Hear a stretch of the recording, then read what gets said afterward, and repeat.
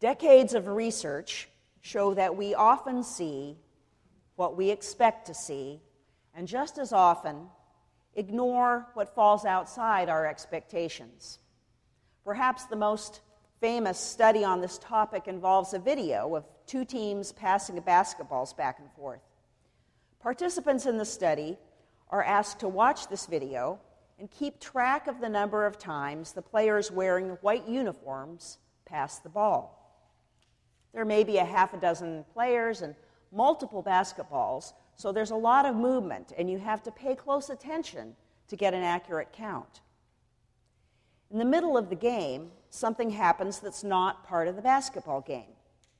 A person in a gorilla suit strolls right through the middle of the game. He doesn't sneak across or appear only in a corner or anything like that. He just walks straight across the screen among the players.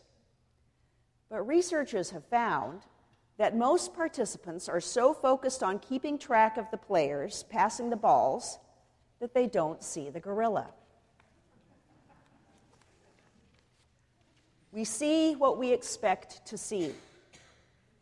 By the 12th chapter of John's Gospel, Jesus has become something of a celebrity, and so some Greeks approach his disciples and ask to see him.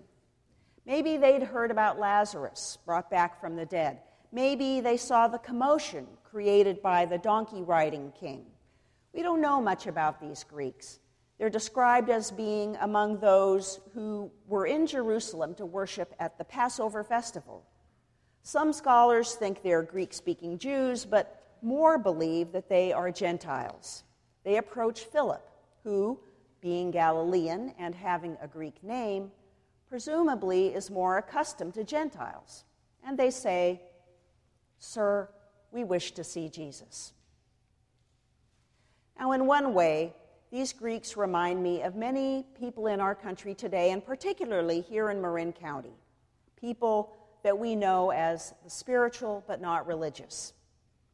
It's a broad category, but generally it means folks who are open to a sense of mystery, curious about the divine, wonder about God and the spiritual life, but they haven't found those inclinations and needs met by traditional religious institutions.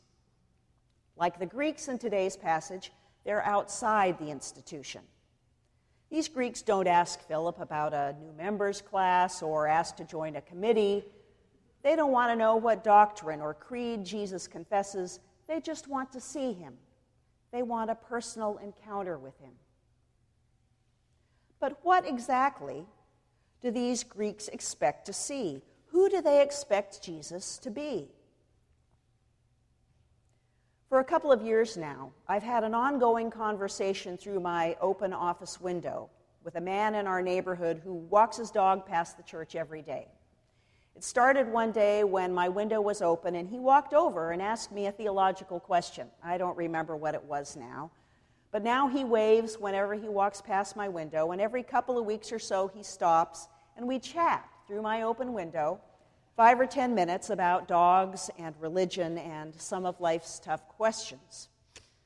Last week I shared with him the news that on March 17th, a majority of the 171 presbyteries of the Presbyterian Church USA approved an amendment to the church's Book of Order that now describes marriage as a unique relationship between two people, traditionally a man and a woman. The Book of Order doesn't require pastors to officiate at any wedding that they choose not to for whatever reason. But after many years of marginalizing gay couples, the Presbyterian Church now celebrates marriage equality. It's big news, and this man was thrilled and surprised. And not only because at that point our big news hadn't yet been included as a quiz question on NPR's Wait, Wait, Don't Tell Me, which it was. I know a lot about this man after a couple of years. I won't tell you much because, as odd as it sounds, I have become this man's pastor, whether he would use that word or not. But I will tell you that he was raised a Presbyterian back east, and he was surprised by the news because this kind of openness and tolerance and willingness to take risks isn't what he expected to see. It isn't what he expected of the church, and it isn't what he expected of Jesus.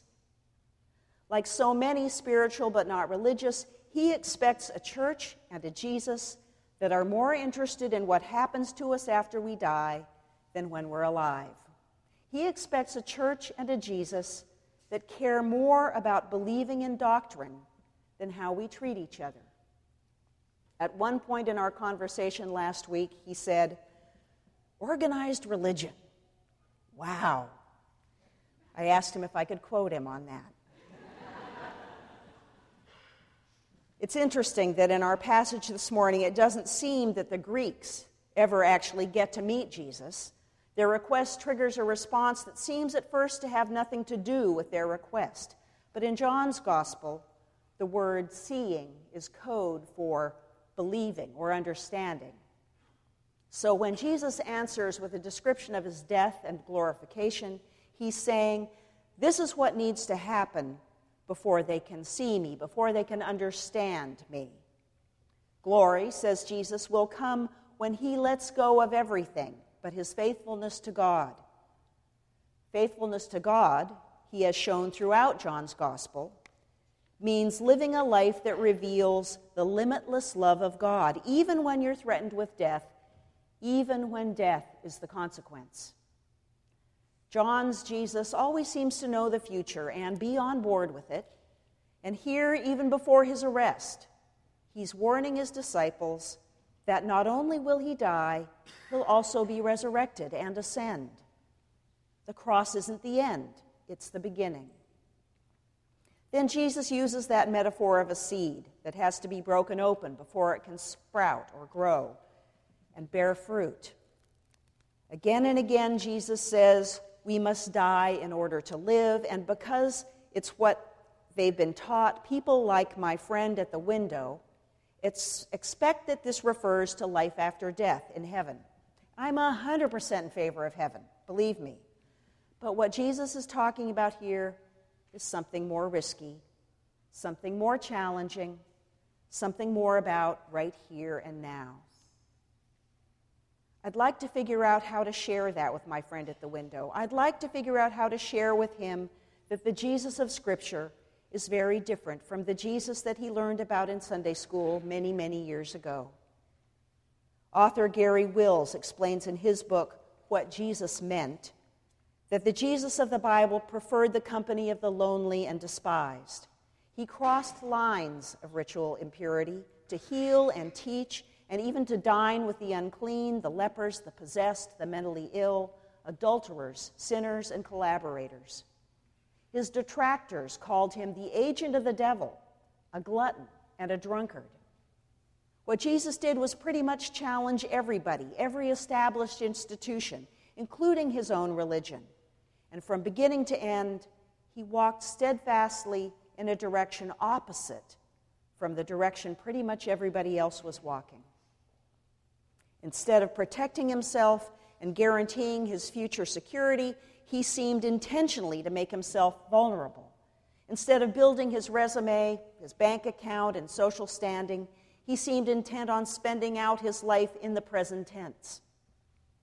Instead of teaching how to get ahead, he said disconcerting things like, unless a grain of wheat is buried in the ground, dead to the world, it is never any more than a grain of wheat. But if it is buried, it sprouts and reproduces itself many times over. In the same way, anyone who holds on to life just as it is destroys that life. But if you let it go, reckless in your love, you'll have it forever, real and eternal. A couple of days ago, Scott Clark posted a blog about Janie Sparr. Scott was a church member here before he was ordained as the associate dean and chaplain at the seminary next door. Many of you know him, and many of you know Janie because for many years before she retired, and even still, she's been a part of our presbytery, our regional governing body. Scott noted that now the Presbyterian Church has caught up with an understanding of the gospel that Janie has been living out for 40 years of ordained ministry. For from the very earliest days of her ministry, Janie, an out Presbyterian lesbian minister and evangelist, has been clear in her vision that the gospel of Christ is good news for all people, including LGBTQ people, and that this understanding of the gospel requires the full gospel welcome of all people. Long, long before most of us had imagined legal recognition of marriage for same-gender couples, Janie stood as a pastoral presence in the marriage of couple after couple, saying yes to so many when the church kept saying no.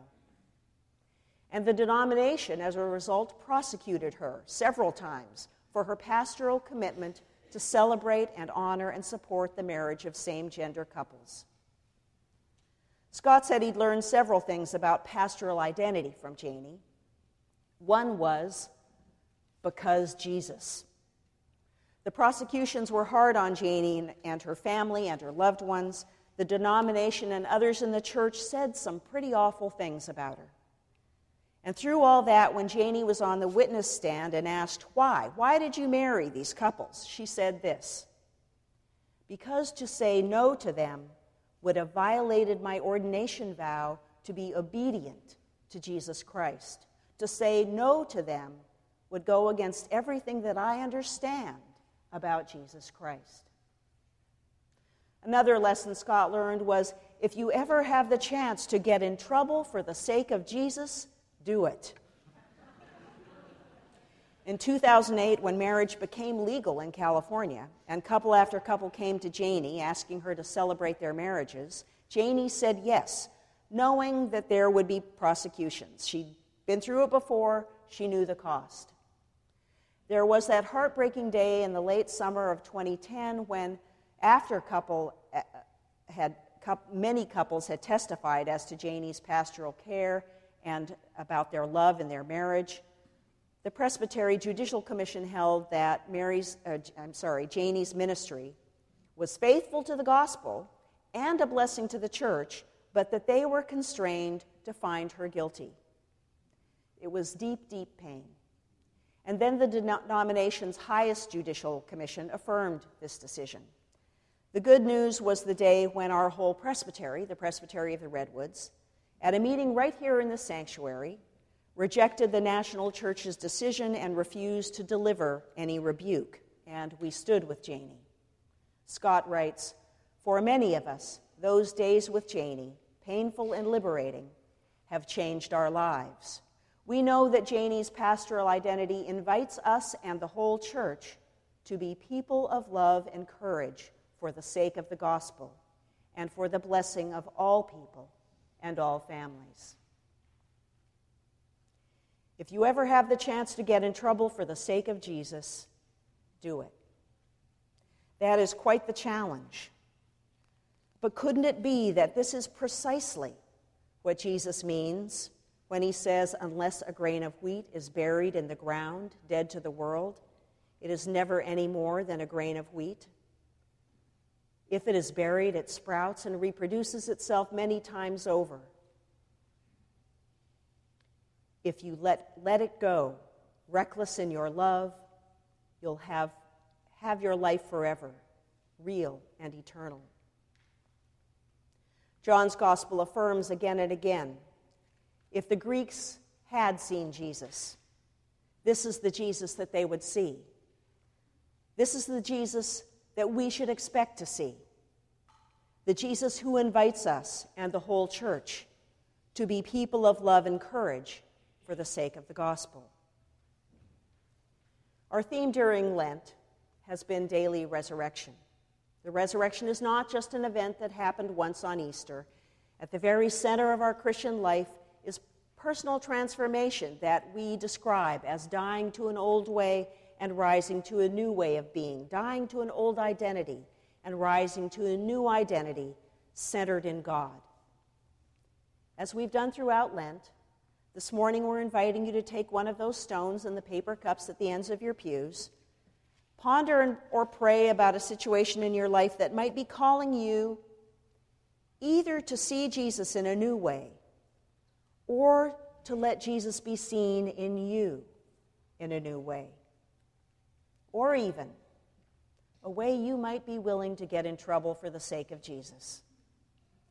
Write on the stone an initial, a word, a symbol. Keep it or toss it in the Rock River landscaping in front of the church as you leave this morning. Sir, we would see Jesus. This verse is engraved on the inside of many pulpits where the preacher can see it.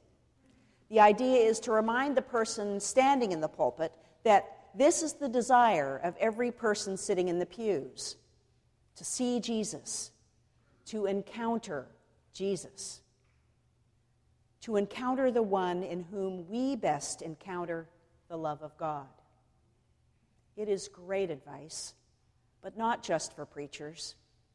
It is our calling as the church, as those who call themselves the body of Christ, to let the world see Jesus in us. May it be so for you and for me. Amen.